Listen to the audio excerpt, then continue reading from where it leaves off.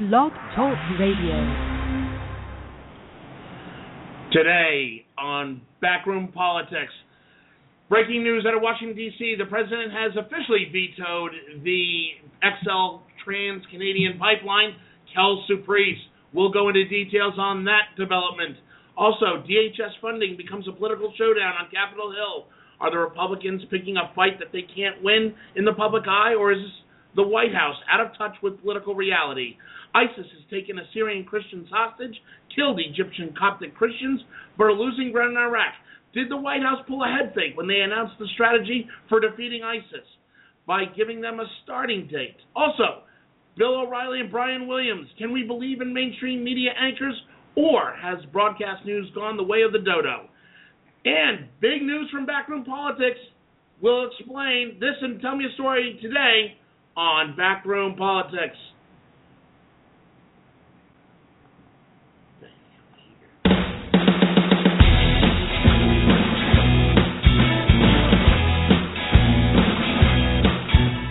Live from Shelley's Backroom, 1331 F Street in the heart of our nation's capital, Washington, D.C. This is Backroom Politics. To join the discussion, you can call toll-free 1-877-662-3713. And now, the moderator of Backroom Politics, Justin Russell.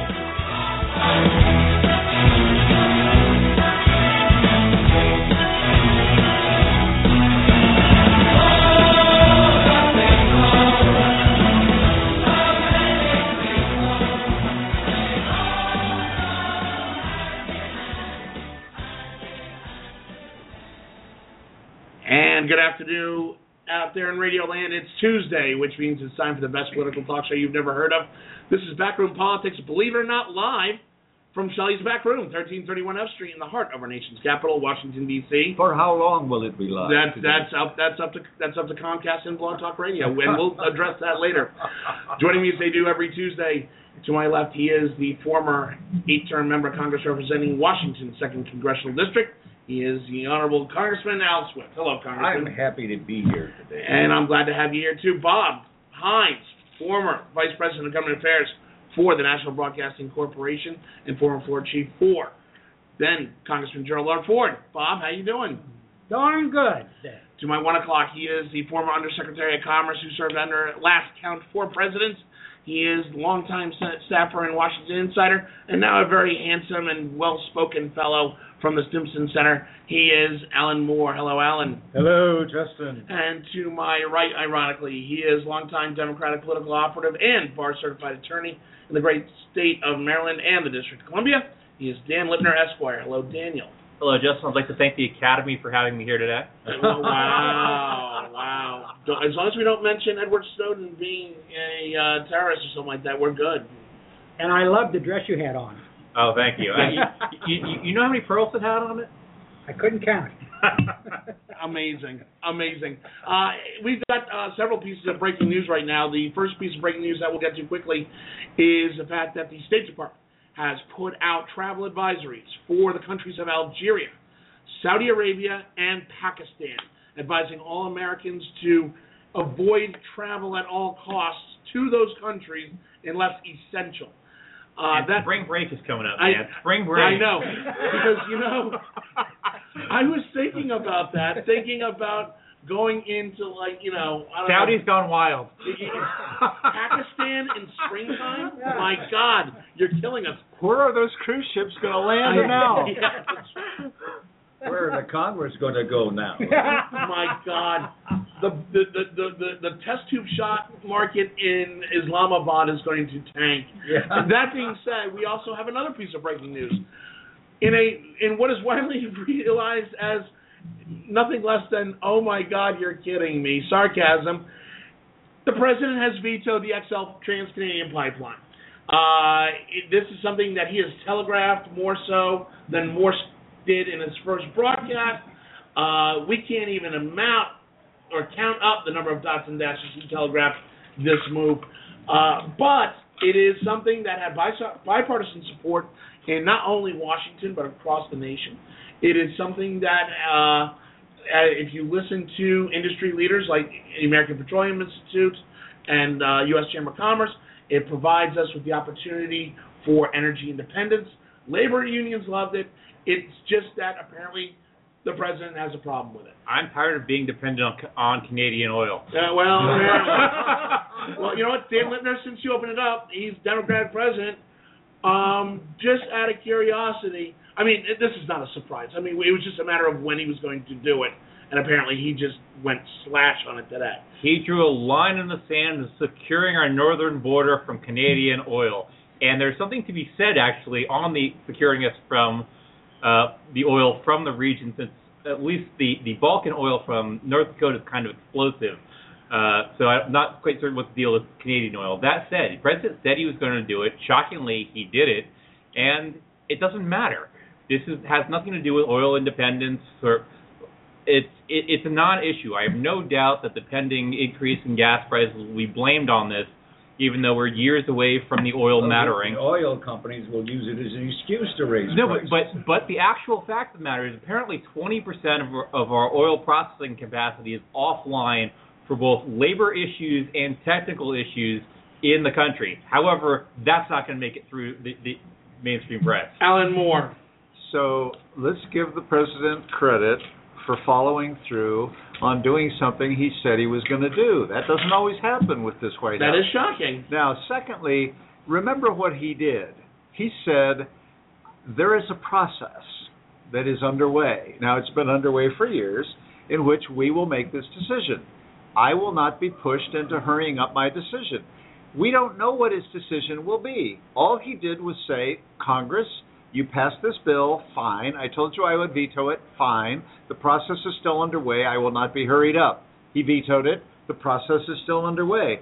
Some months, who knows when, down the road, we will actually get a final decision out of this administration on whether to allow the pipeline or not. But is this a matter of principle, or is this just political kabuki dancing that this administration is notorious for? Well, it's both. Yes, that's right. It's that, yes, it's a dance. Yes, there's politics.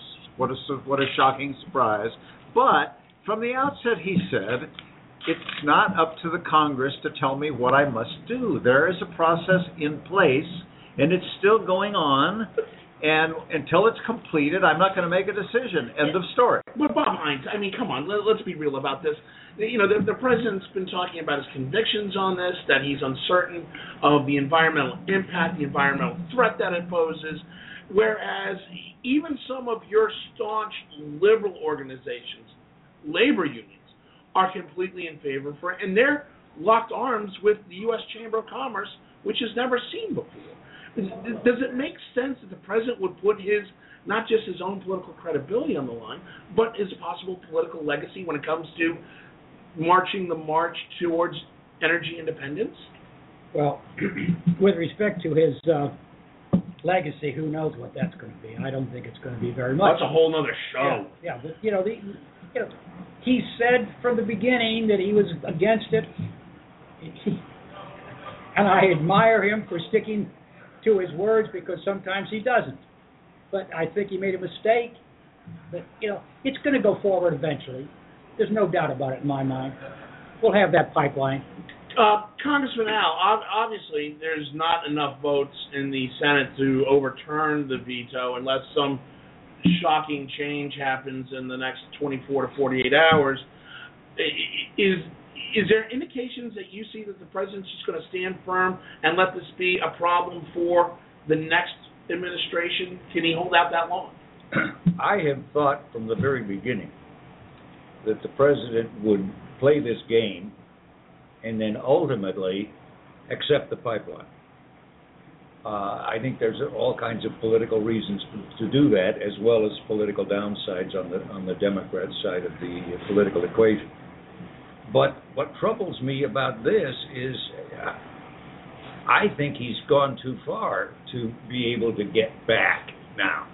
If he hadn't done this, then maybe he could have done what I was proposing. Dan Littner? Oh, I'm sorry. Go ahead, Congressman. Particularly based on I want to wait until the study is done and the process is complete.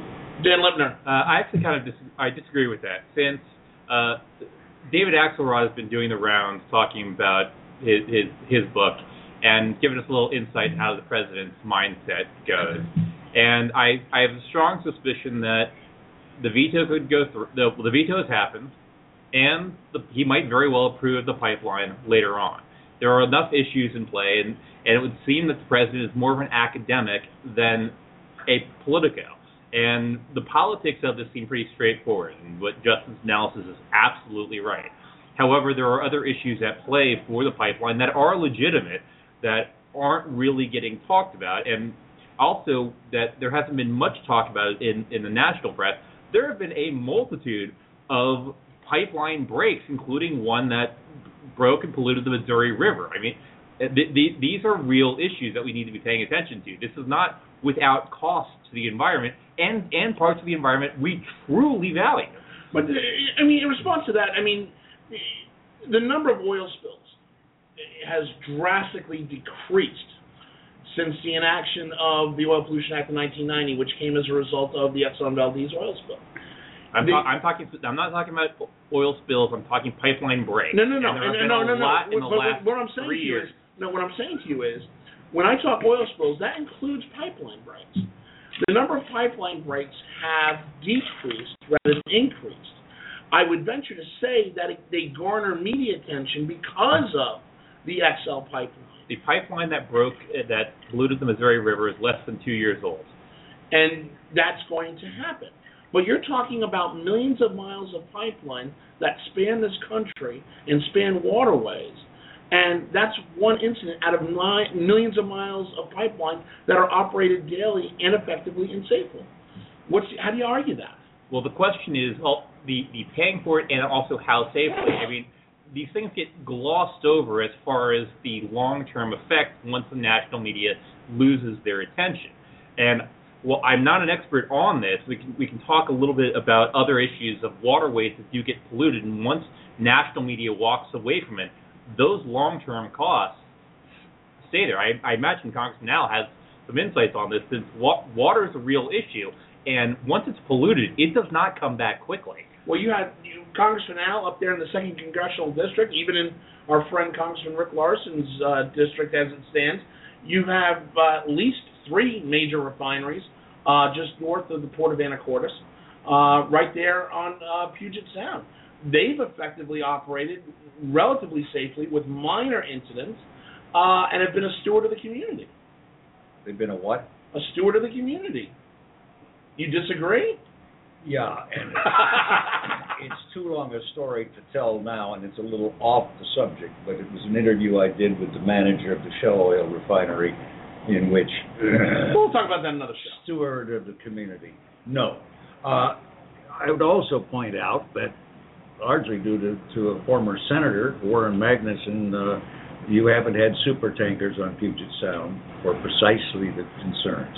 But what I was going to say, there's more on the other side, but it also kind of backs up what you were saying, and that is we had a gas pipeline break at Whatcom Creek in Bellingham, really kind of in the center of Bellingham, but it was a park, and there were some kids playing there, and the pipeline broke gas, and it caught fire, and it swooshed down that creek bed like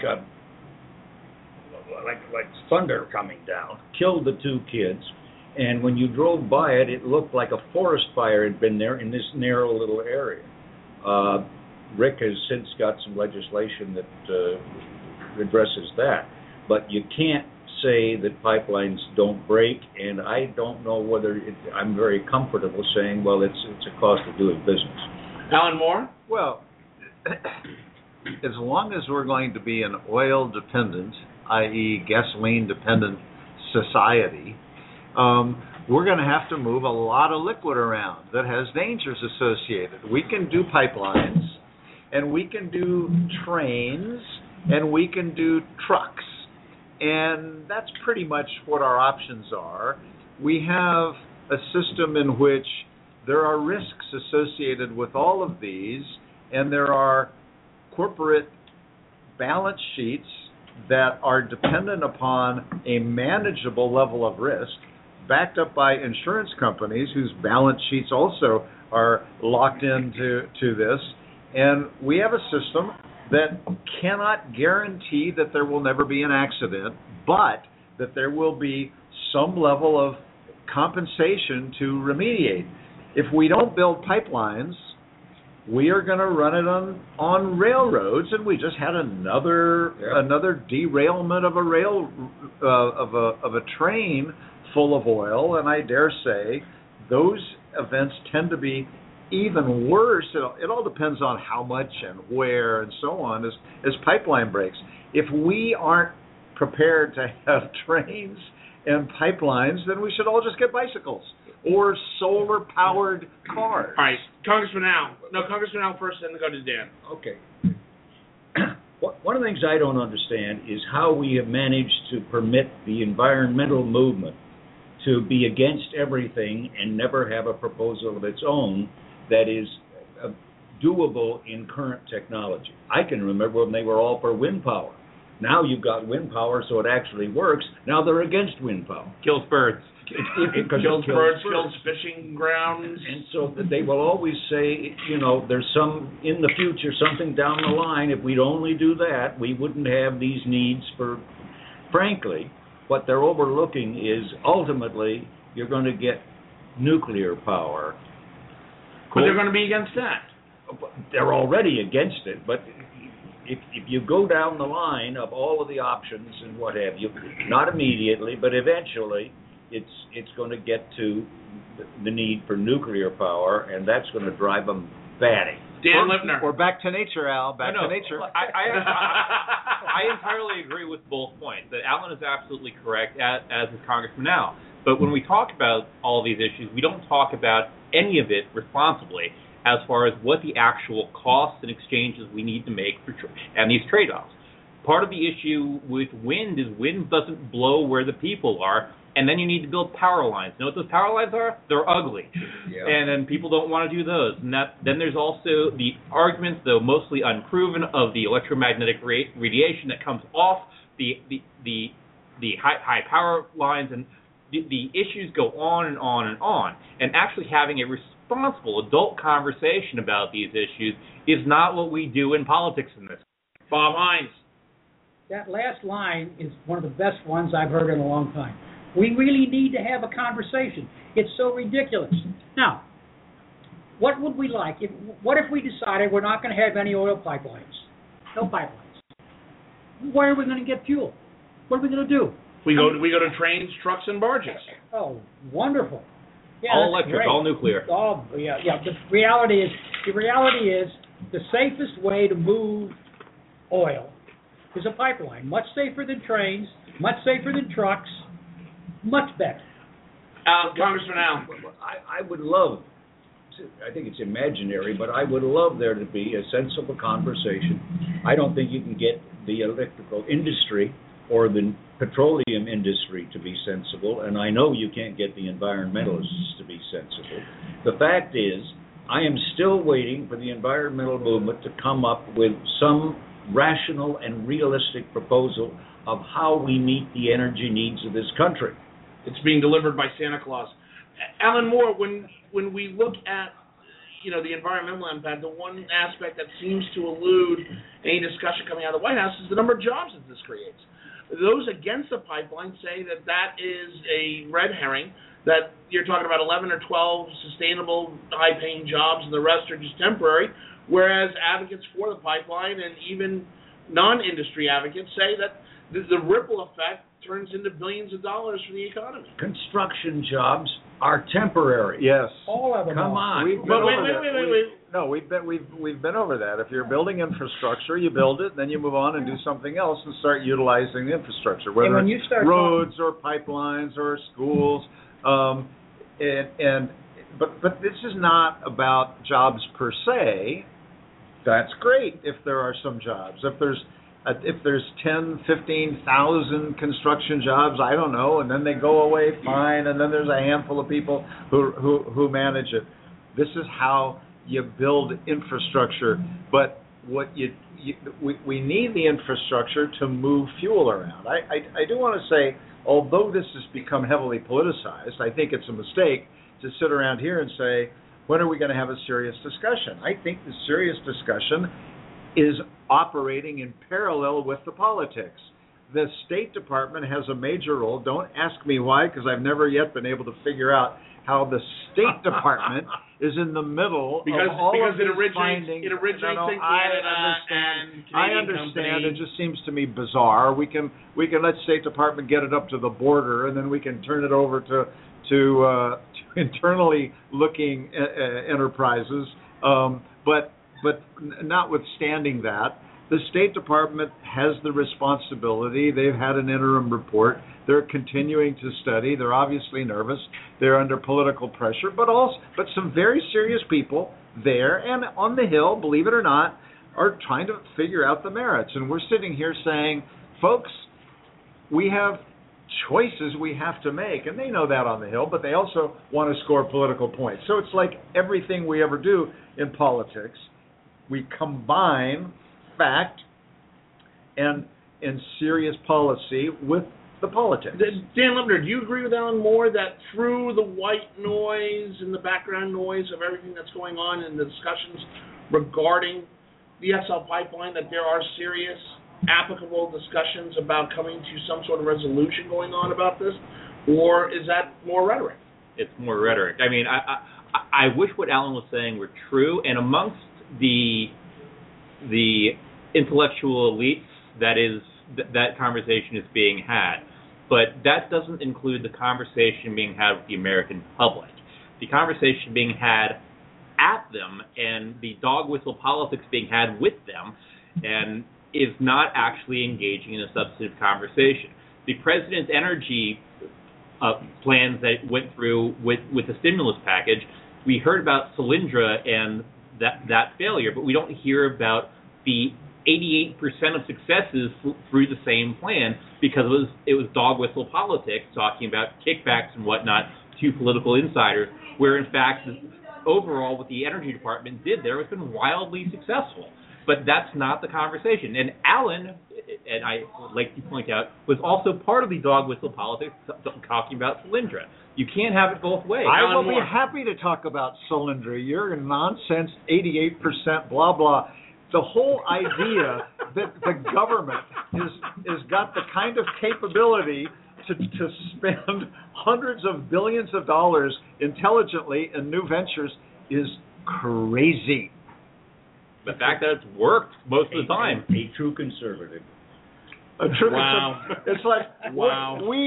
I love the democratic notion that, let's let government do it, because government people are so smart and so capable. Let's turn it over to them, whether it's revising health what's the care worst that can happen, or figuring out what's the worst that can happen? We can make it to the moon. We can build an interstate highway system. You can have rural electrification. You could have national telephone systems. You could have all of these things, and that's right, the government was pretty involved with all of them. And we had rural electrification because the private sector wouldn't do it.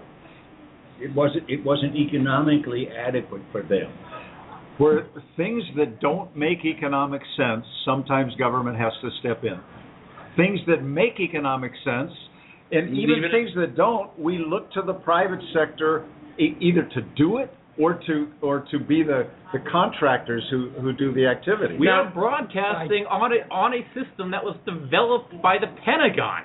I mean, the private Blog sector... Talk Radio was developed by the Pentagon? DARPANET is what the internet is based on. Okay.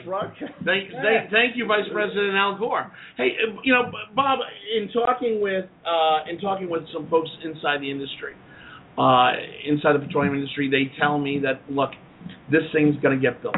This thing's being built as we speak. They're going to build this thing. The only thing that they need the approval from Congress and the President is to actually start the flow of oil. This is not going to stop. Does it make sense for the President to come to that realization, or again, does he kick the can down the road? Well, go ahead. Congressman Al, you go first. Go ahead. Well, I already indicated that I thought that he maybe would turn tail on this, but it occurs to me that if the really way to get this, he's got to veto the start of the oil, he's not going to be president then. So he may indeed veto this and keep his position. And somebody on the line is going to have the decision that we're all arguing about him making. This decision can be made this year, next year, the year after that, year after that, year after that. The world changes, our energy needs change, our energy production changes. But remember what he did here. He vetoed a bill that he said, don't write a bill forcing me to do something that is not yet ripe for decision. I'm going to veto it. It passed. He vetoed it. And now we go to the next step. And when he finishes the analysis, he decides then, okay, I'm not doing it. Bob Hines, last word. Or I will do it. No matter what goes on in the next year or two, whatever it takes, that pipeline's going to get built. It makes common sense to build that pipeline, move that oil through the United States. It's a smart thing to do. And I suspect that it will happen. And I'd be very surprised if 5 years from now there isn't some oil flowing from Canada through the trans pipeline. Dan Lipner, last word for you. It probably will get built, and I'm just would like somebody to say, why is somebody more concerned about moving North Dakota oil in pipelines rather than Canadian oil in pipelines? Because the North Dakota oil keeps exploding on railroad tracks. Oh, God. All right. Yeah, it's safer on the... Thank you for that last word. I think do we know it won't move in the XL pipeline? Actually, I do know a little bit about this. Some of it is, but it's not enough. And real question as far as why. Wait a minute. On that aspect, I know talking to people that are close to the pipeline operation, they've said that there are going to be unloading facilities. That's correct. That will interject. It'll be a spur pipeline. The plans are already there for them to include domestic North Face oil. That had to be fought for, though. But it's still in the plans now, is my understanding. But needless to say, we'll let that be the last word. When we come back, we're going to talk about another chicken fight here in D.C. That is a little bit more serious. It's the DHS funding bill. It's become a political showdown on Capitol Hill. We are literally 72 hours from the shutdown of DHS. Is this really a battle that Congress can afford to have? We'll talk about that in 3 minutes. This, believe it or not, is still Backroom Politics, live from Shelley's Backroom, 1331 F Street in the heart of our nation's capital, Washington, D.C. We'll be back in 2 minutes. Stay with us.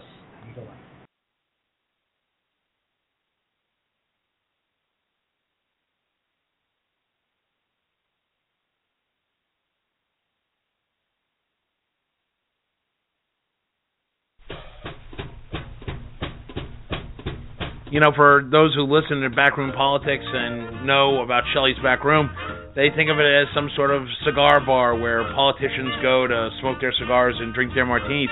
Actually, what you don't know about Shelley's Backroom has one of the greatest menus in the city. I kid you not.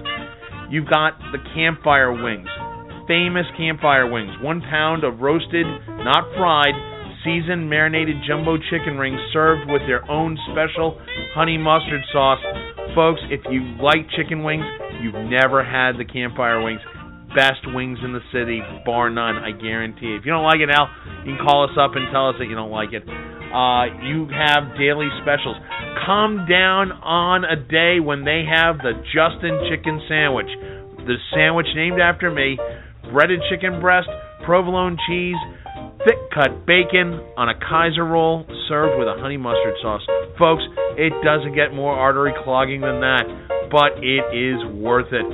Come down to Shelley's Backroom, 1331 F Street, in the heart of our nation's capital, Washington, D.C., the premier sponsor of Backroom Politics.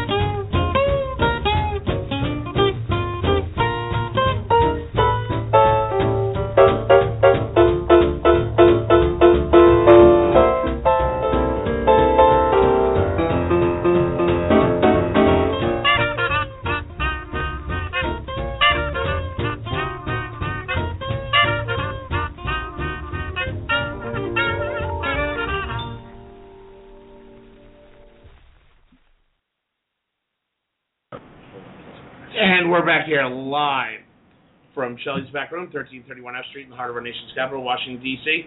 This is still Backroom Politics, live on Blog Talk Radio. We're going to talk about another fight going on here in Washington that is now a national security issue. That is the DHS funding bill being debated and voted down in the Senate, and the fight going on between the House and the Senate and the White House. And between the Senate and the Senate. And that too. That is correct. Basically, everybody's beating up each other over the DHS funding bill. Here's the situation. The DHS funding bill that was sent over by the House to the Senate had conditional protocols in it that would take away or disable the president's executive orders regarding immigration. That has made Democrats very, very angry. As such, this now has put a hold on funding for DHS. Effective midnight Friday, the Department of Homeland Security will lose all funding, and essentially 30,000 employees, including those in the Coast Guard, including those in Customs and Border Protection, Transportation Security Administration, FEMA, the U.S. Secret Service, all will be furloughed, or those essential personnel will be on the job but unpaid, which is going to suck morale out of the life of an already troubled morale at the Department of Homeland Security. Let's look at the overarching effect on this, and I'm going to start with Dan Lipner. Dan, this is really now a national security issue. If you've already got a bad morale situation at a department when they're getting paid, imagine those guys that are responsible for the enforcement of laws and the protection of our homeland and borders not getting paid to do that job. How big of a deal is this? I'm sorry, Justin, I couldn't quite hear you. I'm a little bit tone deaf. No, wait, that's Republicans in Congress. There's no demagoguery here. We don't play that game, Danny. No, this is pretty tone deaf. I'm the shocking use of this issue, especially with the new alerts on the Mall of the Americas in Minnesota and other domestic targets. It is incredible to me to play chicken with Department of Homeland Security over this issue. That said, yeah, most employees at Homeland Security are essential, so they have to show up, paycheck or no paycheck, but not all of them necessarily have deep bank accounts that they can draw on. So the question is, how long does this standoff occur? And for an agency that's huge and has the morale issues at play, as I understand, the Hill reported that the narrative that's taking place amongst Republicans on the Hill is that, well, these guys are going to show up anyway, so it's not a huge deal, which I can just imagine how well that is going over with the civil servants at DHS. But that's just my thought on it. Alan Moore. Yeah, garbage. You can't play chicken. You can't call it chicken unless there's two cars going down the road at full speed heading to each other, and you wonder who's going to turn. That's not what's going on. Mitch McConnell, the majority leader of the Senate, has said, we are not going to have a shutdown here of DHS. John Boehner has said the same thing. Now, therefore, let's before we call everybody tone deaf and stupid and playing chicken, let's wait till we get there. If we shut down DHS, I will be flabbergasted. I do not see that happening at all. What McConnell has done is he suggested, let's separate these two issues. We'll vote a clean DHS bill, and then today, tomorrow, and then Friday we'll have a vote on defunding the immigration stuff. The Democrats haven't bought into that, and the House has not said that they like that. But if that doesn't happen, and that seems like there's a pretty good chance that that'll happen either this week or maybe next week or the week after, they always have the fallback of saying, okay, kick the can down the road another week.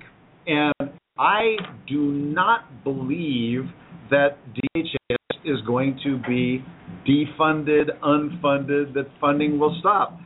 I don't see that happening. I can be wrong, but But I think that rather than to say these guys are tone deaf or playing chicken, they don't want that. The Republicans know that whatever the details or facts or excuses or explanations, Republicans will be blamed. They will lose that issue on responsibility. They don't want that. That's precisely the point. Congressman What Al. in the world was John Boehner thinking when he used a poison pill? Now, maybe a lot of Americans don't know what a poison pill is, but Why don't that's, you go over that real quick, Al. that's where you have a piece of legislation that will probably pass, and you don't want it to pass, so you add an amendment that is going to create a whole bunch of antipathy to the bill so you can kill it. Boehner knew that the Democrats would simply not go along with the poison pill that he added to the thing. He had to know it would bring us to this point. Now, maybe he's going to chicken out. Mitch McConnell is doing the sensible thing, but it's a thing that Boehner could have done to begin with. Bob Hines. I would say that the possibility of the Homeland Security bill funding is absolutely going to happen. There's no way that any elected official who's got a brain in his head or her head is going to vote to close down the security systems of the United States, so to speak. It's so easy for the Democrats, if the Republicans were going to do something like that, to just blow them away. And it's not going to happen. But then why did John Boehner do this in the first place and set this up?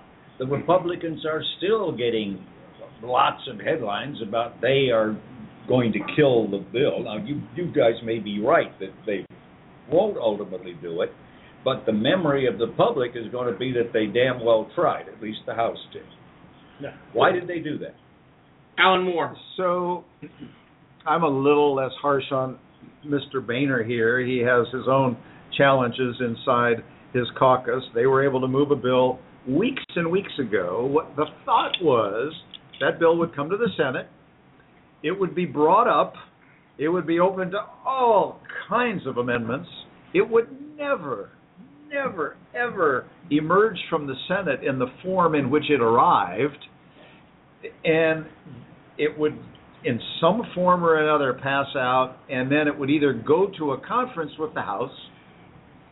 Might have been a clean Senate bill, probably wouldn't have been totally clean, would have been, in terms of just the funding, would have had a few little things on immigration. They would have come up with something.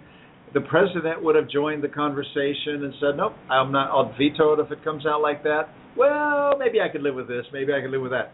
It didn't happen that way because the Democrats in the Senate decided, you know something, we're going to squeeze these guys, and they did a very effective job because they stopped this bill from even being debated and said, well, that's what the Republicans always did to us, which was actually not true. What the Republicans would do is they wouldn't go along with bringing up a bill where no amendments would be allowed. McConnell said, bring it up, bring on your amendments. And the Democrats said, yeah, I don't think so. We're not doing that. And they said no 4 times. McConnell basically said, I can't do anything else here. Please, House, give me a break. Wasn't this foreseeable? No. I mean, the thought was the Senate would take it up, have a bunch of wild and crazy votes. McConnell ever thought that. Oh, yes, he did. Of course he did. Because the complaint was always, we're not going to bring up bills when no amendments will be allowed. And what surprised him was, and there are a number of Democrats who, among other things, don't like the executive order on immigration. McConnell thought, we'll bring it up, we'll fight it out, we'll pull some of this stuff out, we'll get something, hopefully, out of here. We don't know quite where it'll go. What was not expected was what occurred, and now they're trying to scramble to figure out, with the time running out, what do we do now? Dan Lipner. Well, that's one of the only things the Democratic Party is actually definitively good at is when, and I will go with the phrase again, the Republican Clown Car Caucus, which is what is actually being highlighted here. that is in. I think Alan is right that this will probably not happen. However, the rhetoric is out there, and the clown car caucus of the people pushing this, that we're going to fight this tooth and nail regardless. We don't care, hell or high water. And the Democrats in the Senate sitting on their hands going, you can talk now, keep going. And politically, as far as the communications approach, brilliant. Congressman Al? I still don't understand why all of this wasn't foreseeable. Look, if you were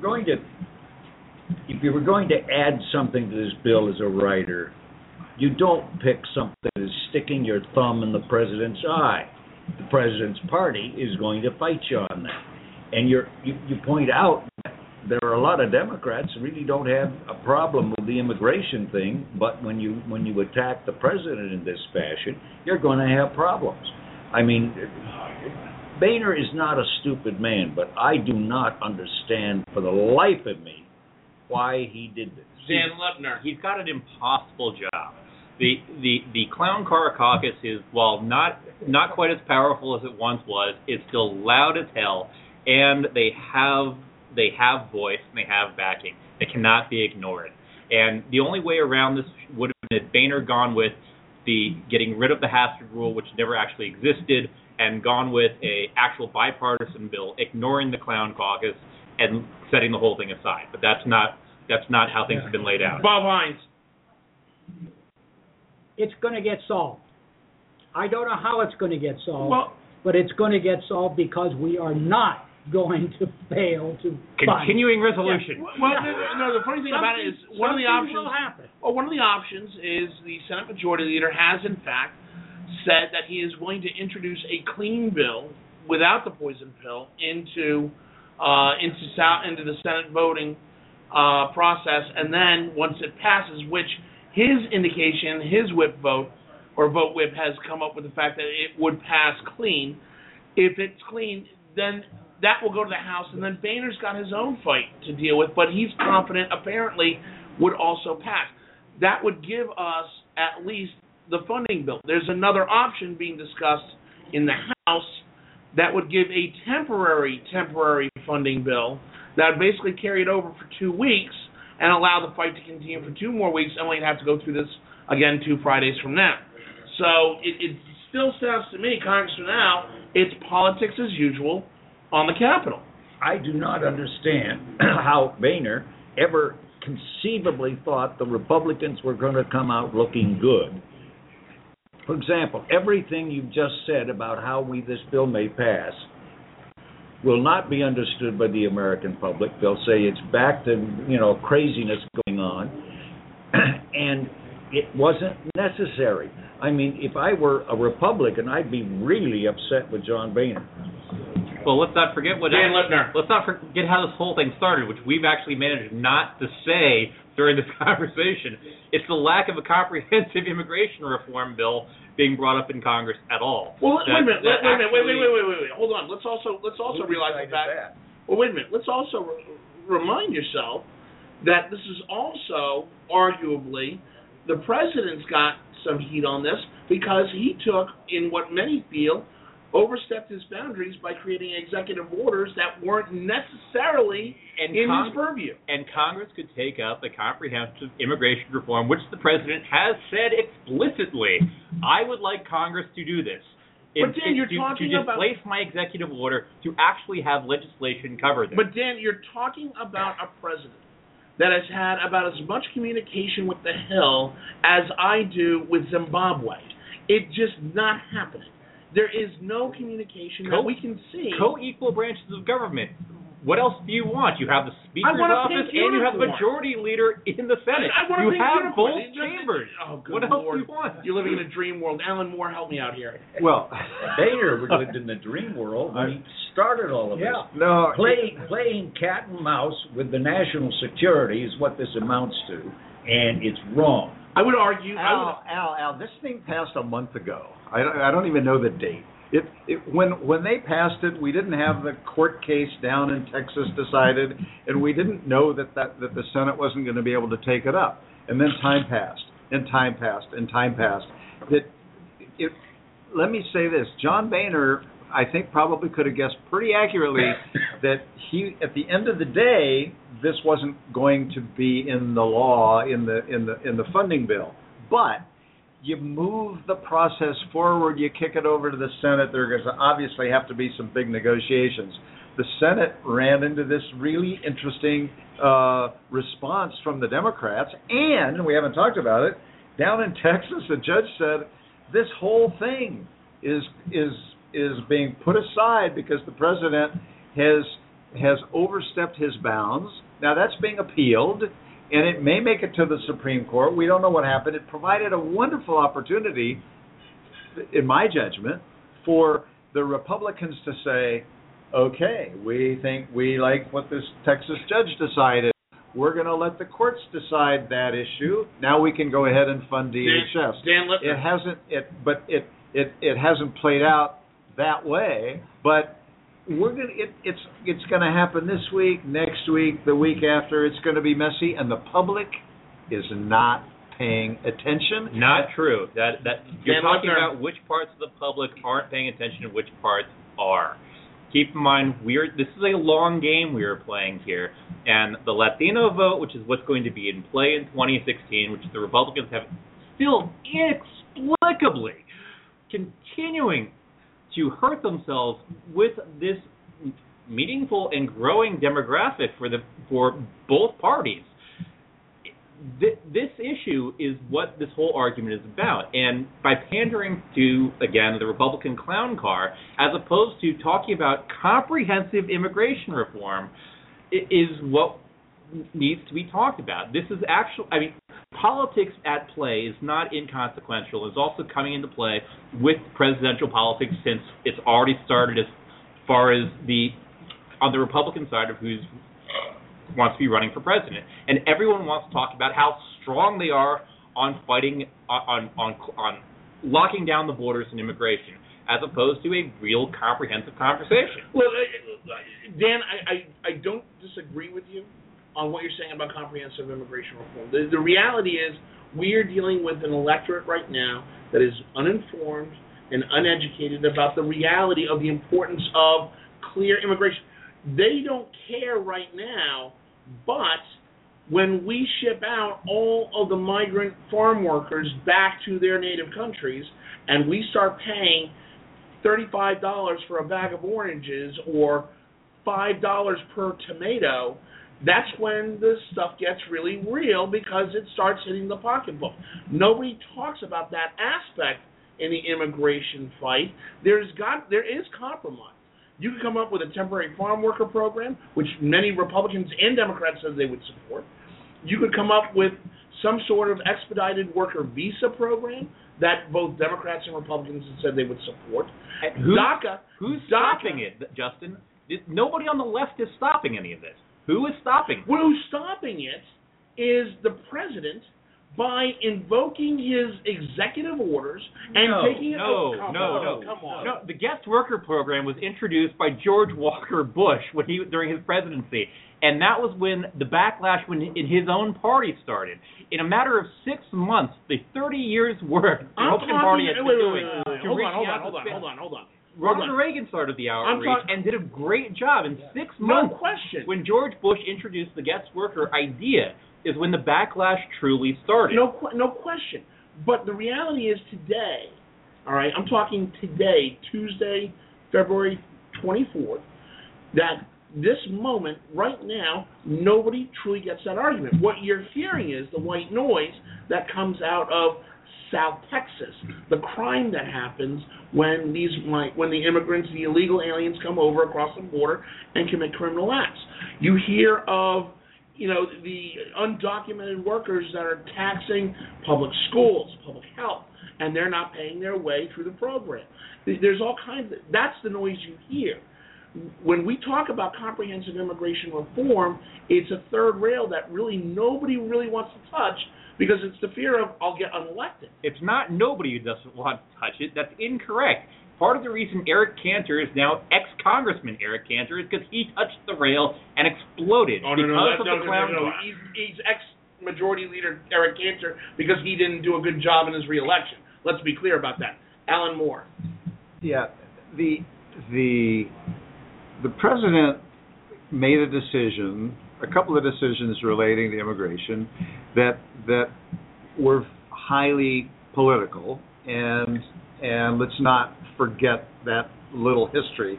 When the effort to do comprehensive reform broke down, the president said, well, I'm going to take, in many public speeches he said, I'm only the president. I don't have the ability to overturn laws. I can't do some of the things you want me to do.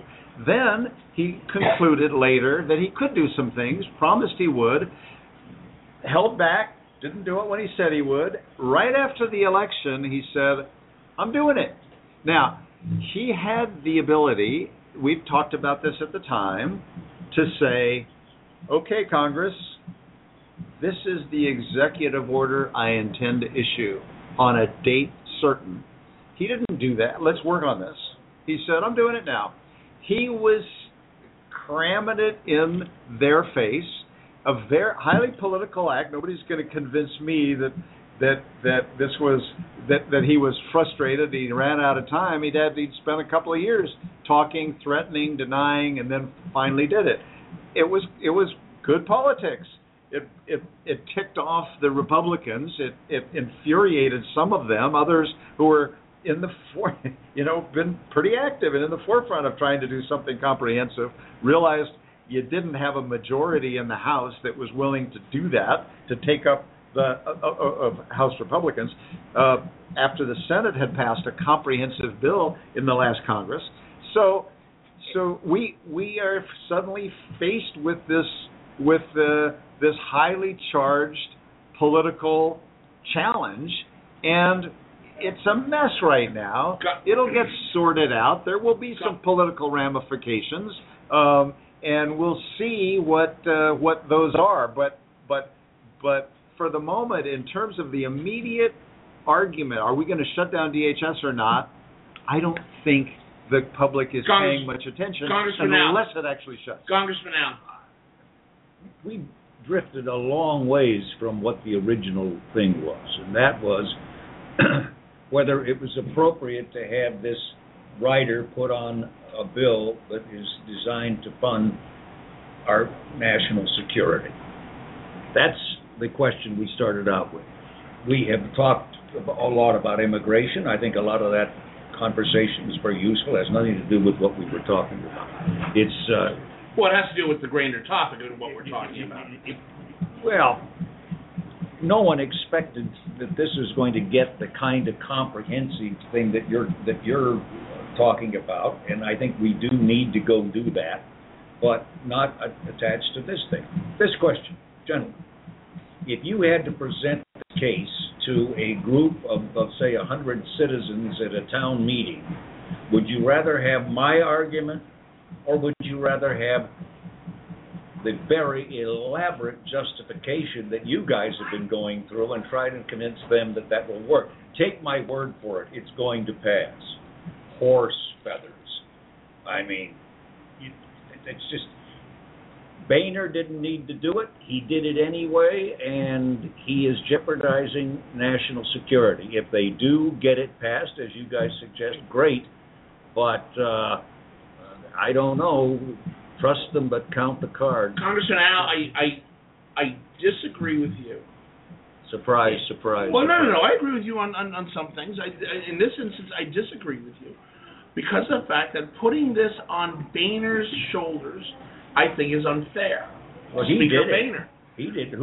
If he didn't do it, who did it? Whoever wrote and sponsored the amendment. No, the Speaker agreed to stick it onto this bill. Can we remember the history? There was an effort to... Once you go to the history, you've lost the audience of 100 people out there. But Al, No. People listen to it because we put it in the context. You said, would I rather have your argument or something else? I don't even know what your argument is. What, John Boehner's a fool and made a mistake? Is that your point? And then the 100 people are happy? I don't get it. There was going to be an effort to hold up all of appropriations. And they said, nope, we're going to fund 11 of the 12 bills. We're going to hold out DHS because they're the ones who have to enforce these new rules that are tied up with immigration. Are getting higher. Well, no.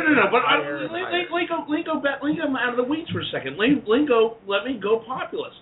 Marco Rubio, the senator from Florida, Republican, of Latin American descent, has come out as late as yesterday and continues his argument that, hey, America, you got to realize that deporting 12 million undocumented immigrants in this country is unrealistic, quote unquote.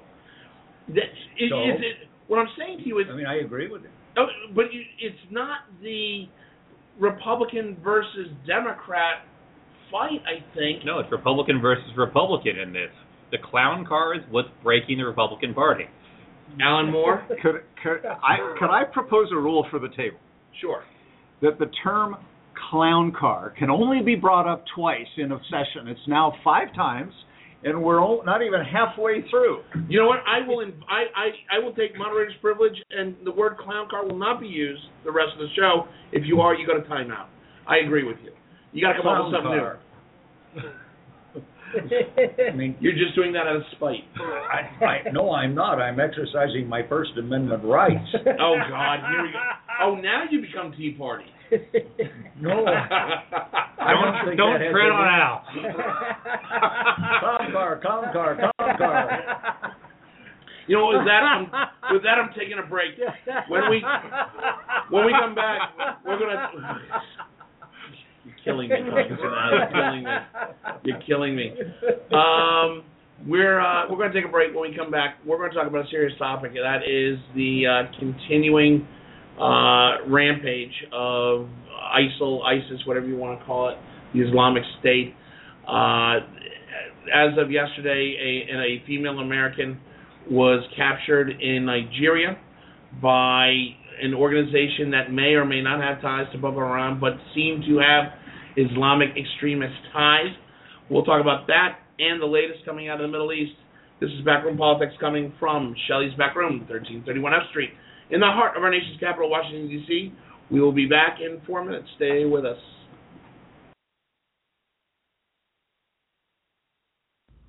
You know, here on Backroom Politics, you hear us order drinks during happy hour, the second hour of Backroom Politics live on Blog Talk Radio. But what you don't understand is the quality of the drink that we're getting here at Shelley's Backroom, 1331 F Street, in the heart of our nation's capital, Washington, D.C. Backroom Politics premier sponsor.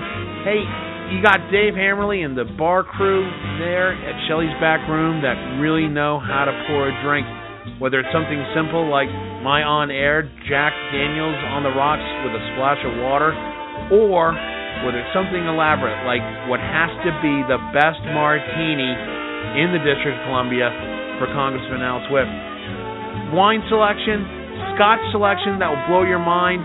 They've got Highland Scotches, they've got Isle of Skye Scotches, blended, single malt, anything you want. Port wines to go with that great cigar from the Great Humidor. Down here at Shelley's Backroom, 1331 F Street, in the heart of our nation's capital, Washington, D.C.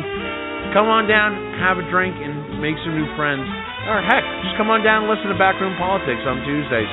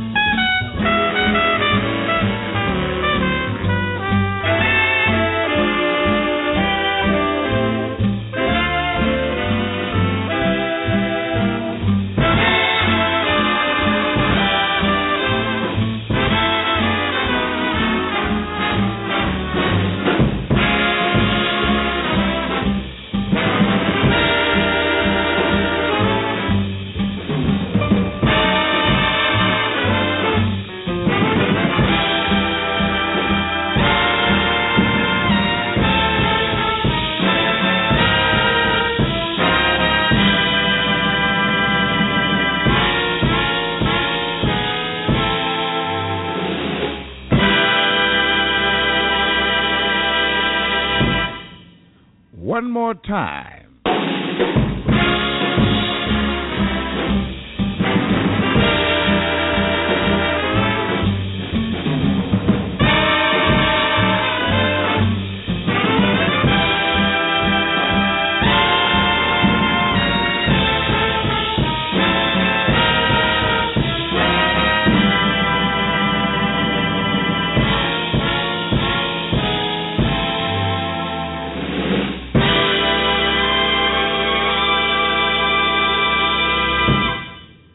Try it one more once.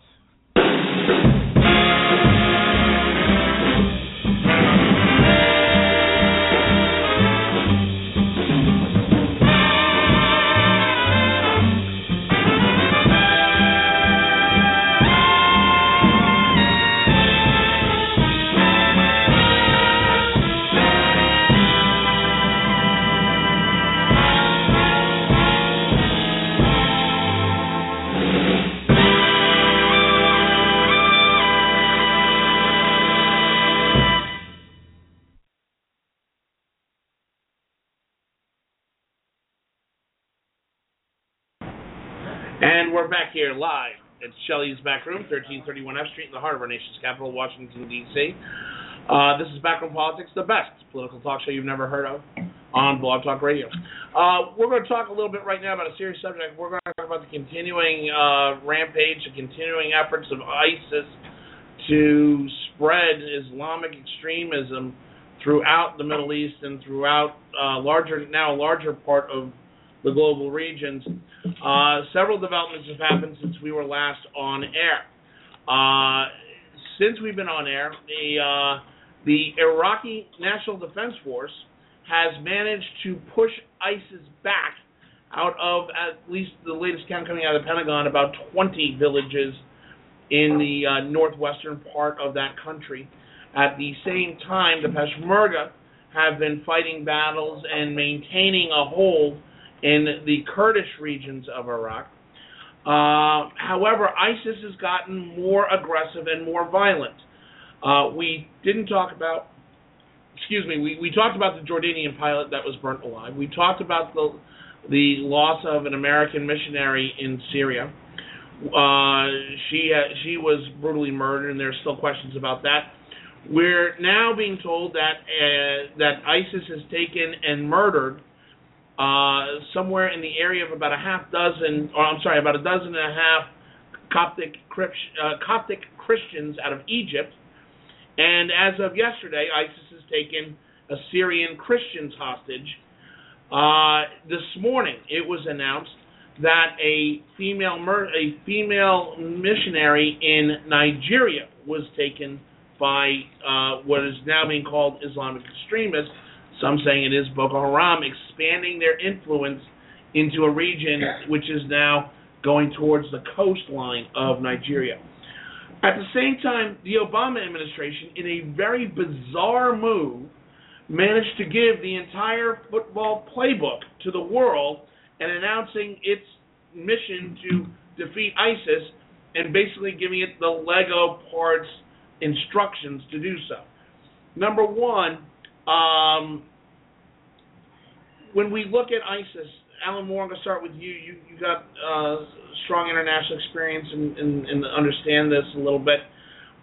When we look at ISIS, it seems that they're becoming much more aggressive and much more violent in their push into these regions.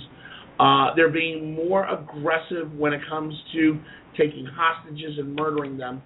Is this a sign of maybe desperation? They're doing it as greater fear will get them greater will as they move forward? You know, I appreciate the endorsement of me having some international experience, so I understand stuff. I don't understand these guys at all. But I think that there's one thing that's pretty clear. They're trying to create a mood of fear in the areas where they operate, and there's nothing more fearsome than watching family and friends just being murdered before your eyes. It doesn't have to be on YouTube. It just has to be local. You know, we see a handful of killings on television which are horrifying, And we don't see the thousands of people killed constantly, not just in that part of the world, but in Nigeria, in elsewhere, where terror works. Now, having said that, trying to be provocative and talk on TV and show this stuff internationally makes me wonder something else. These guys are savvy enough to figure out how to use social media. Are they also trying to draw America in on the ground so that we can be embarrassed and humiliated still again? I don't know the answer to that, and I don't know that would be the for certain outcome. But and it's not just us, but European countries who've backed away, but are watching people murdered.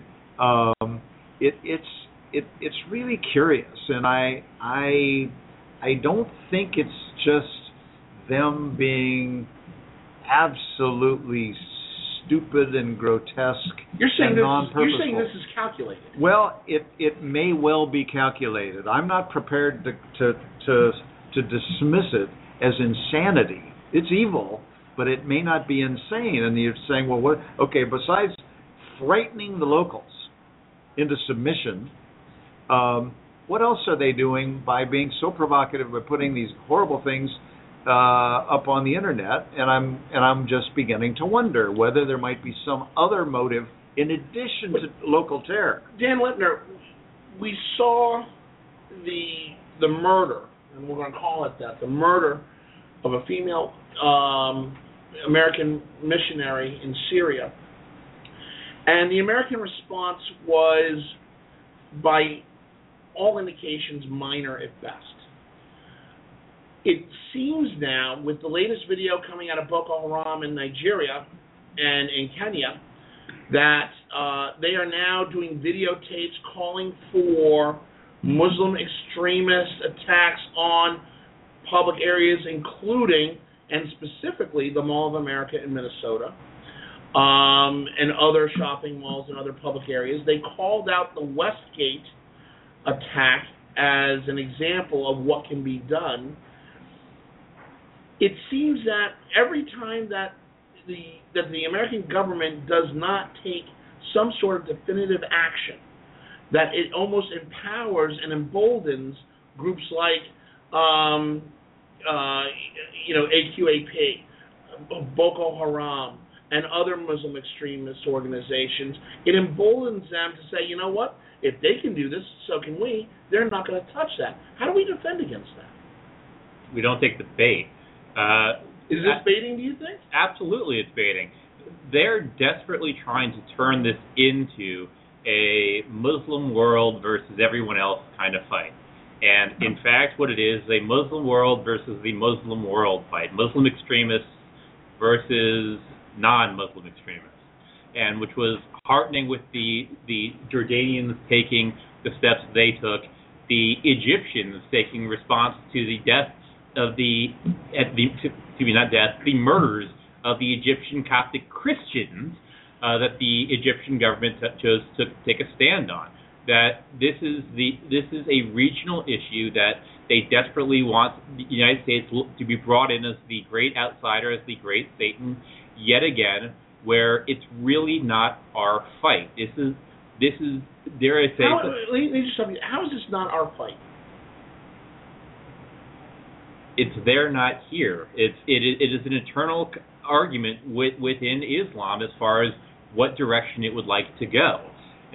The best argument I heard as far as describing, and this is part of the president who also took heat for his lack of calling it Islamic extremism, but his conference on extremism, and somebody else used the phrase calling ISIL Islamic is like calling the Klan Christian. It damages the core of the religion by saying that these folks are who is actually representing it. But Bob Hines, taking that into consideration, which I don't necessarily disagree with, but the KKK, you know, the Nazi Party of America and those extreme folks, they rarely invoke religion as much as the extremist terrorist murderers that we're seeing on videos coming out of Syria, Iraq, and now Nigeria. When we see that, to say that, you know, that this is not Islamic extremism when they invoke the name of Allah in what they do, does that seem almost like an oxymoron to you?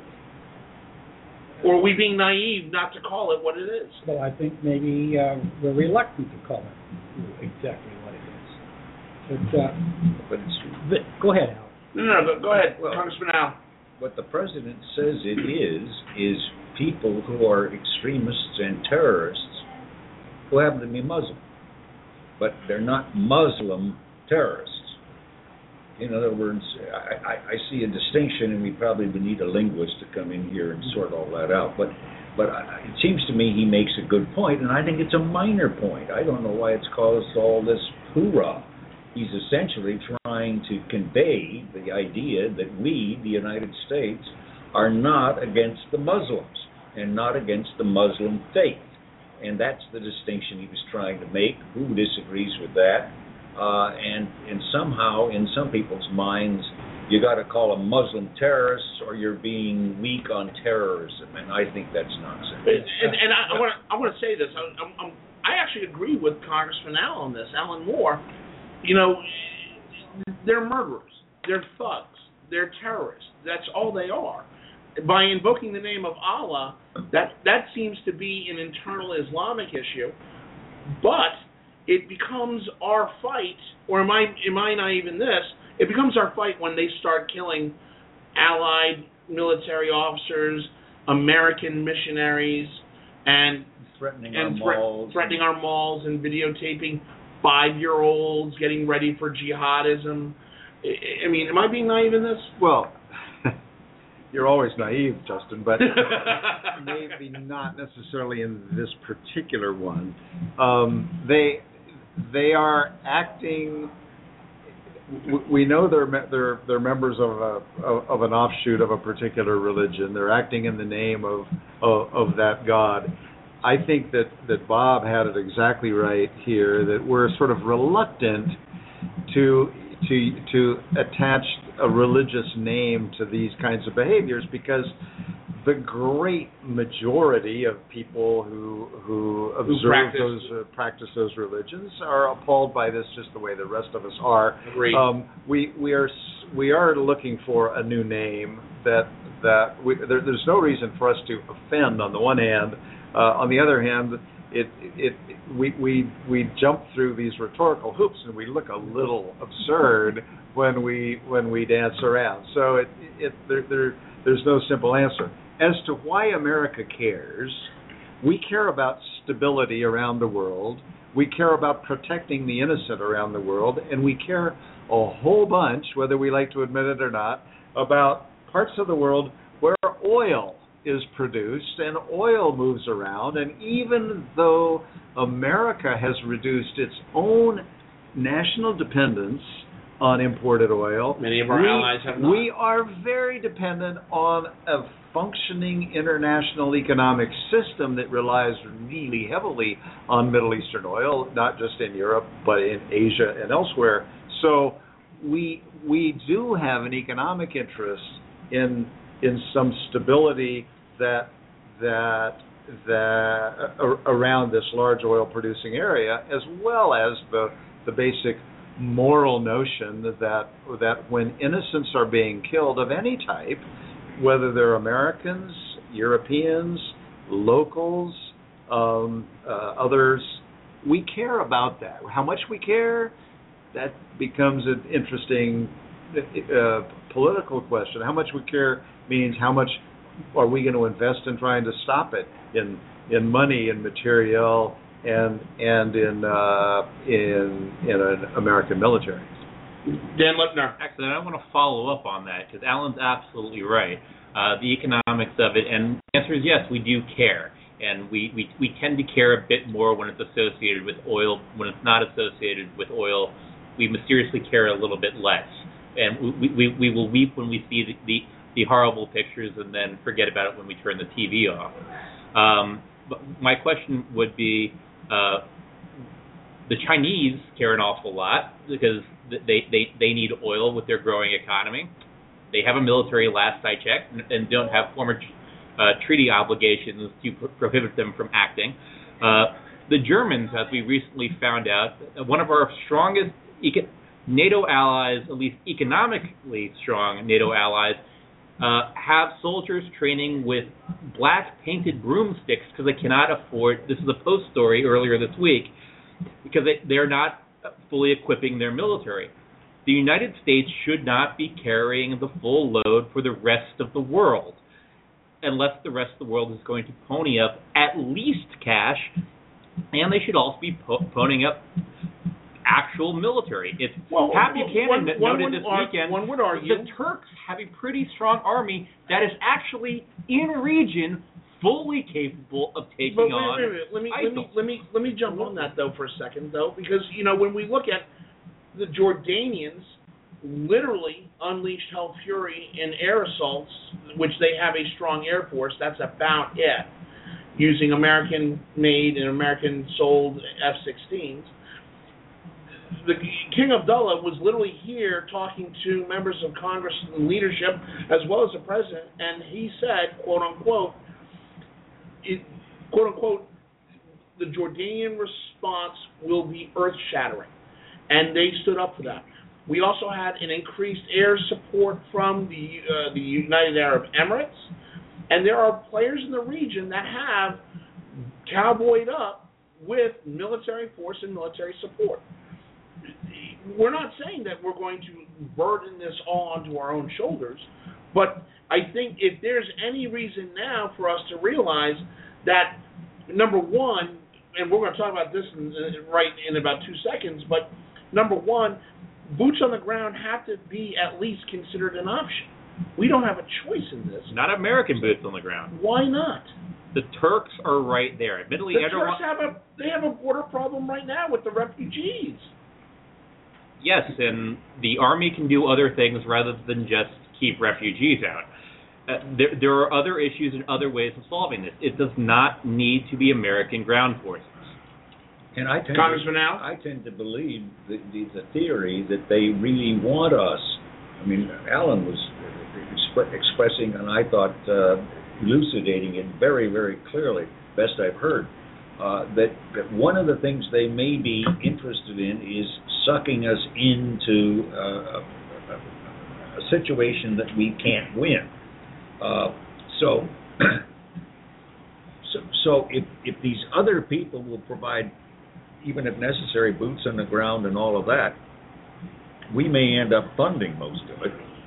But I think that is preferable to sending troops there, which gives them the opportunity to talk about big bad United States. But I think one of the things, Alan Warren, I'll start with you on this one, that surprised me last week was the president's announcement of basically the entire strategy and almost giving them an exact start date and time of an assault on ISIS by a U.S.-led coalition. Is this a head fake, or why would the administration put that out and put that burden on a newly installed Secretary of Defense in Ash Carter? Beats me. I'm scratching my head over it, and I haven't read detailed reports on this, but we gave an unusual amount in a background conversation with a military man briefing, quite a bit of detail on schedule and plans to go take back the town of Mosul, and some other activity in the region, and then along the way also happened to mention that one of the camps to train Syrian rebels was going to be in Jordan, infuriating the government of Jordan, because apparently that when we set some of these facilities up, we agree that when they are ready to acknowledge that they're hosting one, then we can talk about it. all of that happened in a briefing. It's almost like the briefer went off the reservation, but that's I'm not saying that happened. It was just so extraordinarily detailed and apparently inappropriate. I can't figure it out. I think it was an anomaly, but maybe we're really smart, and there was some great plan here, and it's a massive head fake. So we announced this, but then the enemy thinks, well, that they wouldn't be telling us that much if they were going to do it that way. Maybe they're going to do something else. Oh, but wait, maybe this is a double fake. Beats me. Dan Lipner? I don't know either.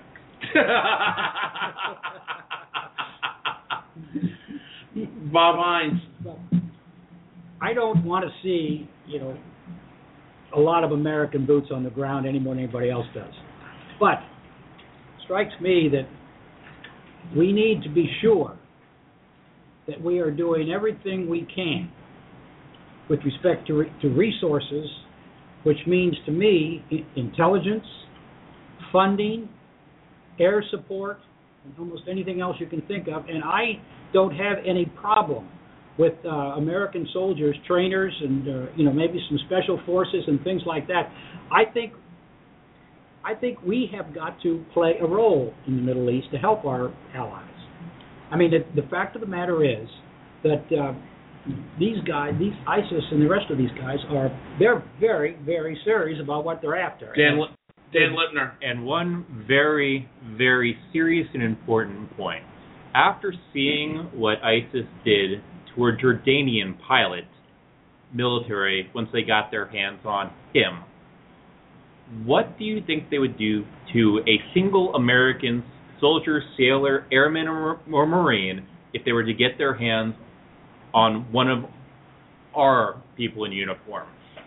Taking that a step further, how would the American public respond to that? This I think they would. Endless warfare. And that is something that cannot be taken lightly. Lightly, you can't at all. Because what... But let me stop you there. Let me ask this question, though. What is the difference between the horrific murder of somebody in uniform or a volunteer missionary in country? I would expect, and there are, and I go back to the days of Ronald Reagan, even Bill Clinton, and both Bushes, that you kill one of ours, especially an innocent civilian missionary, you're going to feel the full wrath of the U.S. force against you. That's not true. Why is that not true? No. Missionaries, Peace Corps volunteers, people. I mean, it's not good that it happened, but have been murdered throughout the world. It happens not quite all the time, but it happens periodically, and I'm sure Alan knows more about this than I do. And yes, there has been an American response, but it has not let loose the dogs of war. Yes, there's been an appropriate proportional response. If this would be something different. Yeah, I agree. I agree with Dan that what I don't know is how hard they are trying to get a couple of soldiers. I'm guessing they would pay a lot of money. They like to hold people for ransom. We don't typically pay ransom. That's a whole separate issue, and it came up with this young woman. Again, the circumstances around her death are still not clear. She was not tortured like the other people were. We don't know. But right. But I agree with Dan that when we have an American in uniform making the sacrifice on behalf of the entire country to serve overseas and put his or her life at risk, there's a higher duty, and there's therefore a higher level of emotional response, and these guys know that, and so it's inevitable that they're going to shoot somebody out of the sky. They're going to get a hold of somebody somehow, somewhere, and we may have to test this, which upsets me. I wanted to say one word about Turkey.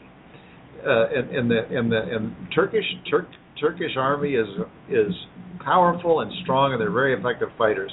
And it's been very frustrating to America that they have not stepped up as much as we would have liked them to. And their president has been acting a little erratic too. He's turned very, very harshly against Israel, and he's had some harsh things to say about the U.S. But one of the reasons that they have not stepped up, because it is on their border after all, is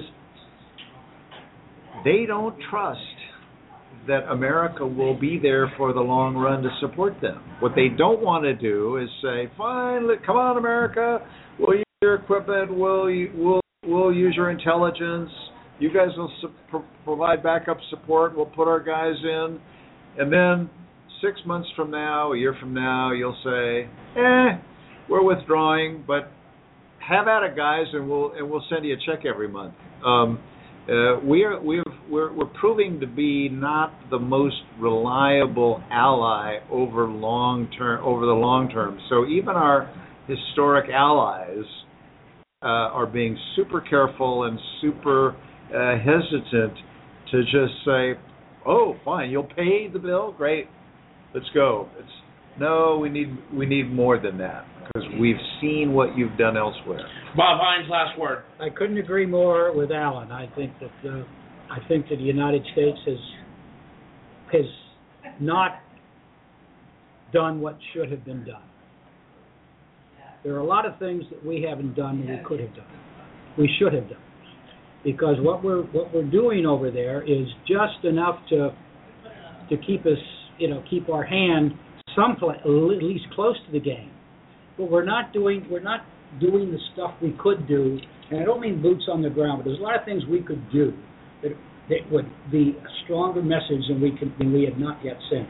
And I think we're making major mistakes, because if ISIS and its friends begin to fundamentally cause fully upheaval in the Middle East, we are going to be in a much worse situation than if we just keep on doing where we are today. Better that we get in there and protect our friends and show that we're good supporters and we're good people who will fight with them and deal with them and help our friends. Unless we do that, I think the Middle East could just become a quagmire for us. And that is not a good thing. In short, where is Harry Truman when we need him? I love Brother Harry. Okay, that being said, we're going to take a break. When we come back, we're going to talk about Bill O'Reilly, Brian Williams, and heck, even Secretary McDonald. They love embellishing, and it's become a problem. Do we still have a belief in the mainstream media anchors, or has broadcast news gone the way of the dodo? We'll talk about that when we come back. This is Backroom Politics live from Shelley's Backroom, 1331 F Street in the heart of our nation's capital, Washington, D.C. We'll be back in 2 minutes. You hear us talk about Shelley's Backroom, 1331 F Street in the heart of our nation's capital, Washington, D.C. It's being the place to be. America's premier cigar tavern, place to make new friends or visit old friends, or even have a lively political discussion like we do here on Backroom Politics. But what you may not know, Shelley's is the place for private parties. Shelley's Backroom is available to host events for groups of 10 to 250. From cocktail receptions to sit-down dinners, Shelley's can provide custom menu options to suit your needs and budget. Although Shelley's is a smoke-friendly environment, Shelley's can make accommodations for non-smokers based on the side of your party, but heck, why would you want to? With a cigar menu like they have here, why would you even consider going smoke-free? Event pricing varies based on the time of the day of the week chosen for your event. For more information on private parties at Shelley's Backroom, go to www.shelleysbackroom.com/private-party. Shelley's Backroom, the place to be, as Bob likes to say it. It's also a place for private parties.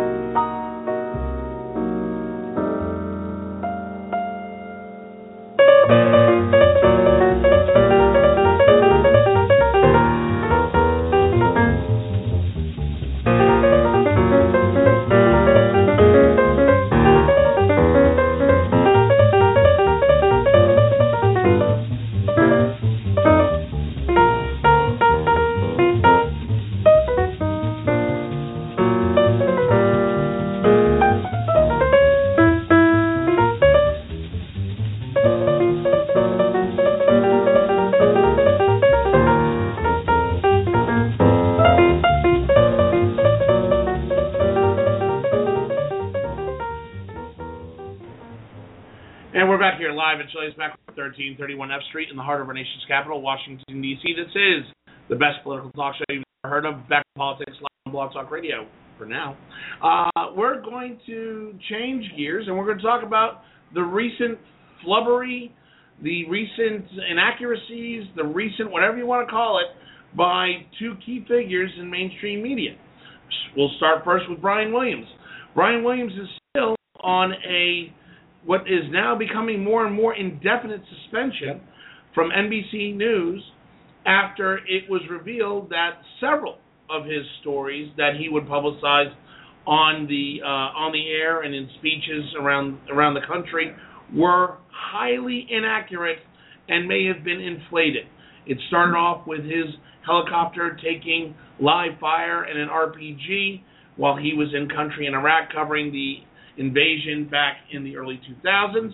It is then exploded into Katrina issues and several other inaccuracies in his stories. Next, we fast forward to Bill O'Reilly. Bill O'Reilly has made comments that he was in combat theater down in the Falkland Islands during the British Falkland War, during the British-Argentinian War for the Falkland Islands. There are many now that question he was even in theater during any of the aggression down in the South Atlantic. That being said, today, CNN reports that Secretary McDonnell, the Secretary of the Veterans Administration, made an offhanded comment to a homeless veteran that he was trying to relate to, and may have inadvertently stated that he was part of a Special Forces brigade or unit, or had some connection to Special Forces, which this homeless guy did, and now is being vilified by the media. First question, and I'm going to start off with Emmy Award-winning broadcaster Al Swift. Al, this seems to me like the biggest amount of garbage that the mainstream media could ever glom onto.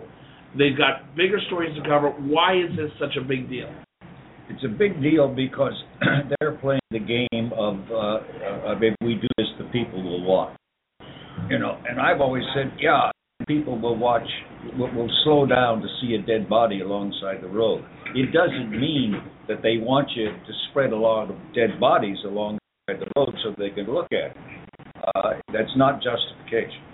I think the three that you raise are all very different. First of all, the secretary is the secretary. He's not a news person and what have you. And I think it's the weakest case of the three, I think. Secondly, I don't really care what's his name? Bill O'Reilly. Bill O'Reilly did, but he's not an anchor. He is not traditional. He is no follow-up to Walter Cronkite. He's more of a follow-up to Joe McCarthy. How do you do that? Oh, good Lord. All right. And with regard to Brian Williams, I think there's no question but what he has damaged his credibility with the viewing public. If he comes back, and we don't know what he and NBC and all of it are doing, but if he comes back, then we'll have to watch the public and see whether they still trust him or not.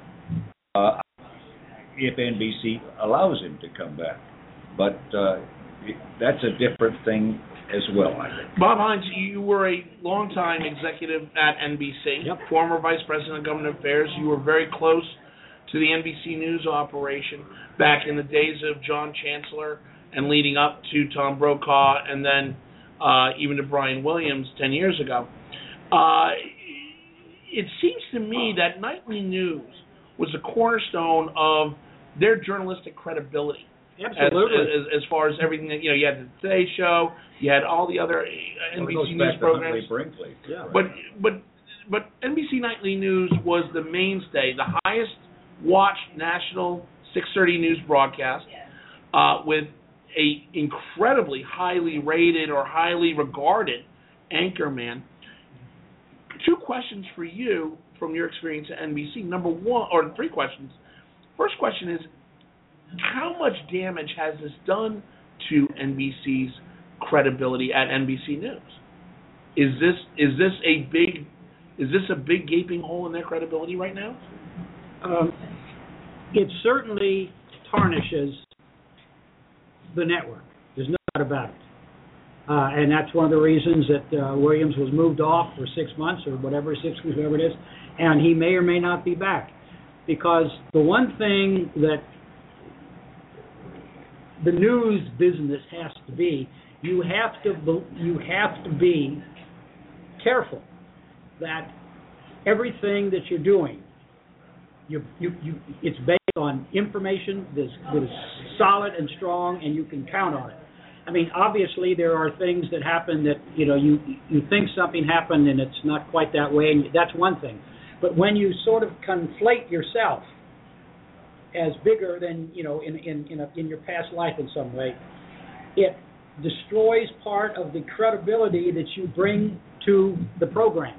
And if you are the number one news reporter and the anchor man for your news program, that's a very serious problem, because it makes people wonder, what do we think? What are we watching this guy for? Can Brian Williams come back at all? Is Brian Williams going to come back at all? I don't know. And I don't know if he can or not. I think it really comes down to the longer he stays out, probably the less likely he is to come back. But I also think that he's got to make up his mind. Does he wants to do it? Is he going to be able to do it? He's got to look in the mirror at himself and say, what am I going to do about it? Can he ever regain journalistic credibility? Well, I think that one of the things he's going to have to do at some point is sit down and talk very seriously to someone and explain how this happened. He's got to cleanse himself if he can. I don't know that he can. I think it would be unfortunate if he didn't, because he's damn good at what he does. But that doesn't change the fact that he has inappropriately and wrongly stated things that are not true. But we look back at other questionable events that anchors have dealt with. The one that comes to mind for me, Alan Moore, is Dan Rather's mugging, the What's the Frequency Kennett incident back in what was that, the early 90s, late 80s, early 90s, and there was questions about the events surrounding his alleged attack in Midtown Manhattan. Dan Rather escaped that, but down the road, questions of his credibility came up after a 60 Minutes piece that he did that had questionable sourcing itself. That was the key thing. But that was the key thing, correct. But Dan Rather, about President Bush's military record, correct. But it seems that Dan Rather is still on the scene, still has some sort of journalistic credibility. Congressman Allen wants to address this. I may go to Congressman Allen on this. Rather had a few items. Yeah, there were a few items. But it seems that is this just now a matter of the scorpions literally stabbing themselves, stinging themselves just to get what bleeds leads? Well, look, Rather self-destructed when he did that, and it's to say he didn't die and didn't disappear is about all that happened to him. In that he is a very marginal player on cable television. He was a very big deal, and he's not anymore. Brian Williams, I don't know. What happens, of course, is the guy's making $10 million a year. He's a big deal. Everybody knows him. Everybody bows down to him. He also had a good sense of humor. He started showing up on late night talk shows, and he had a tendency, but it was only a tendency that people have been looking for a handful of times where he exaggerated his own role in something. It wasn't systematic. It crept into the nightly news almost accidentally, but it didn't. But I don't think that was the only thing. He can't go on Dave Letterman and make comments that appear to be true, and then later say, yeah, but I did that on Letterman. I didn't do that on the nightly news. His credibility has to follow him wherever he goes, every public speech. It's one thing if he's sitting around the living room and joking with some friends, but when he's in any kind of a public sphere, he's got to be very careful. He got careless, and it turned out that it wasn't the first time that he got careless. And then there's this notion that the Germans have this word I don't know how to pronounce called Schadenfreude, whatever it is, where you take a certain perverse pleasure in the mistakes or harm that happens to others. It's very human, and it's kind of sad to acknowledge. So here's this Mr. Powerful, Mr. Good-looking, Mr. Rich, everything going, and then he trips up, and then he's tripped up a second time, and then a third time. He's going to take 6 months off. I don't know. It'll depend in part on what he does in the meantime. It'll depend a lot on how his substitute does at NBC. I understand that NBC's viewership is up a little bit since he stepped down. That creates an interesting problem. Just one thing about O'Reilly. He never said he was in the Falkland Islands. He said he was in a combat zone. He was in apparently a big old street riot in Buenos Aires trying to cover the story on the Falklands, which was offshore, and tear gas, rubber bullets were shot. He said, and apparently wrote in his book, and there were people killed. Well, that's the biggest. He apparently never said he was in the Falklands, so that I think has been settled. The question is, were a bunch of people killed? Can you call it a combat zone if it's a huge street riot relating to the Falklands? I don't know. I've been in a few scary situations that where I was as scared as I wanted to be. Careful, your credibility may. I know, where I was as scared as I wanted to be, and to call it combat zone, the devil's in the details. So, but also, as Al said, Bill O'Reilly, he along with slandering him, he's not. Which was the fun part. He's not an anchor. He's a sort of a controversial observer. He has called himself a journalist. Well, in the past. Of course, no, he was a journalist with CBS down in Buenos Aires during the Falklands War. So he's got some journalistic history, but he's not a guy. He's controversial. Right. He says exaggerated things. Dan Lepner. Well, a few things. One, Bill O'Reilly a few years back and got called out in Al Franken's book. Bill O'Reilly claimed he won a Pulitzer. He did not indeed win a Pulitzer. He won a Polk, which I don't even know what a Polk is, but I do know what a Pulitzer is. They're rather different. But back to the Polk isn't as well known, but it's a well respected. Right. But it's not a Pulitzer. And I have no doubt that mysteriously forgetting toward the upward trend of the value of the award is not uncommon, which is what all these things are. Very rarely does somebody mistakenly downplay when they're puffing themselves up. But to the earlier question that we asked was why is the press doing this? Because it's easy. It's easier than real journalism. As far as playing the gotcha points on this, and going back to the Brian Williams issue, the initial reporting, and the clips are out there of the Brian Williams issue when his helicopter was grounded from the sandstorm, the Ford helicopter that was actually shot at and hit by the RPG, was all accurately reported. When there are actually contemporary issues of plenty of things being inaccurately reported, the focusing on the gotcha issues on these individuals is where the mistake lies. And we're not actually getting into a real conversation on what the value and responsibility of American journalism is. And that brings up a good point. Bob Hines, I've been watching CNN throughout the whole Brian Williams issue, and it almost seems that they're taking great pleasure in pigpiling on. And there's one individual that I want to call out. That's Brian Stelter, who is the anchor for their show Reliable Sources, which covers journalism and news and media for CNN on a Sunday program. But it seems that Brian Stelter, every chance he can get, is literally digging and trying to find inaccuracies in everybody in media, except those at his own network, CNN.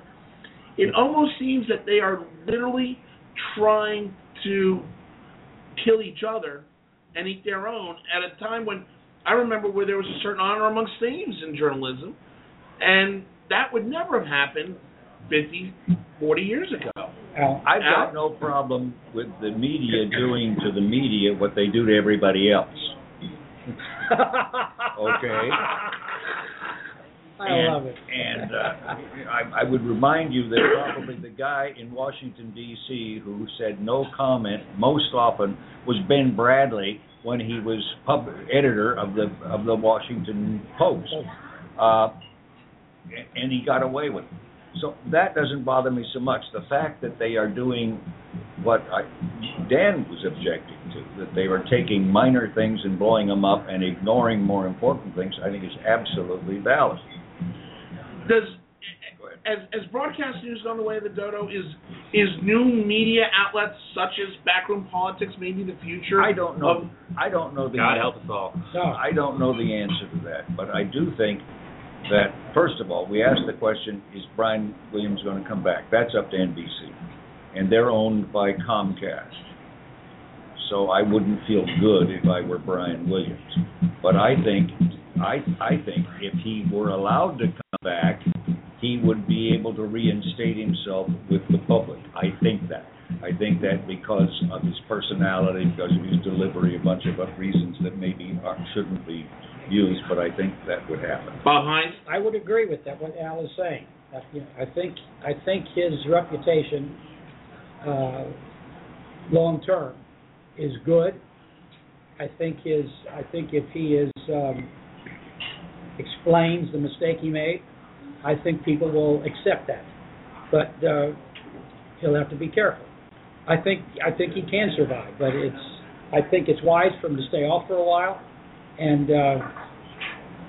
but it does remind people that you've got to be damn careful about how you present yourself, and make sure that you haven't conflated your wonderfulness, because people will very quickly cut you down, and it becomes public, and you really have a very hard time recovering. Well, I'm going to let that be the last word. I mean, ironically, the fact that you were the Vice President of Government Affairs for NBC and the executive up at 30 Rock for such a long time, that gives us great perspective. Thank you. Appreciate that. Alan Moore, go ahead. Just one quick thing. The suggestion was made that O'Reilly had claimed that he won a Pulitzer, and he may have, but I did a quick search for that, found no reference, and I've seen nothing in the stories in the last couple of days about this. So I would just take with a grain of salt that he actually ever did that. Right. Because if he did, it would be all over all these stories. So it was years ago. So. I don't care. That's irrelevant. This goes back to my lazy reporting thing. But once you say you had a Pulitzer, you can't come back from that. You can't come back from that. That's like saying I've won an Emmy. That being said, I wonder if Al really won that Emmy. Oh, we should dig on that. Ed Asner handed it to me. Can you bring it in? Can you bring the Emmy in? And he was the head of news for Mary Tyler Moore Show.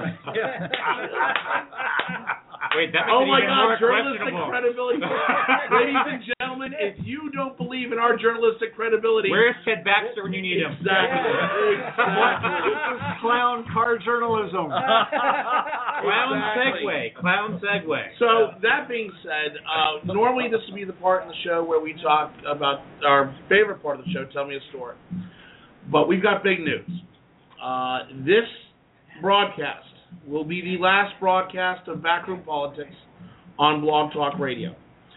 We've been with Blog Talk Radio for now 4 years, going into our 5th year. But as the case when you grow, we have to make changes. And we are going to be starting in 2 weeks, going to a new format and a new program and a new network called Spreaker, which is connected with the Clear Channel organization. The reality is it's going to be more user-friendly, it'll be easily accessible, and it'll be easier to listen to in all formats, whether it be live or download as a podcast. We hope we're going to be putting out press releases, we're going to be putting out announcements, we're going to be talking about it on our website, we're going to be talking about it on Twitter. We'll be reminding everybody how to get a hold of us.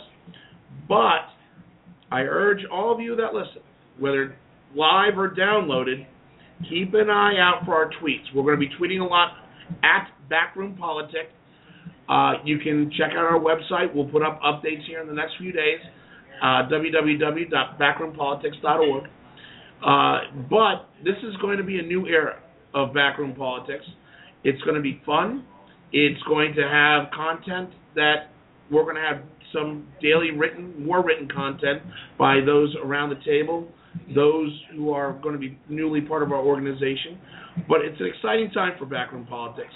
We think that this will give us the boost that we need to make it definitely the best political talk show you've never heard of and the best journalistic organization that you'll never see. But we're excited about the move. We're excited about the new agreement with Spreaker, so we hope that you'll follow us. But we appreciate all that Blog Talk Radio's done, but time to grow, time to move on. So that being said, on behalf of Congressman Al Swift, Bob Hines, Alan Moore, Dan Littner, I am your moderator, Justin Russell. We will be dark next week as we make the change over to Spreaker, but in 2 weeks we will be live again from Shelley's Back Room, 1331 F Street in the heart of our nation's capital, Washington, D.C. Bob? A new place to be. A new place to be. Yes, I love it. Folks, have a great couple of weeks. We'll see you live on Spreaker Tuesday in 2 weeks. Bye-bye.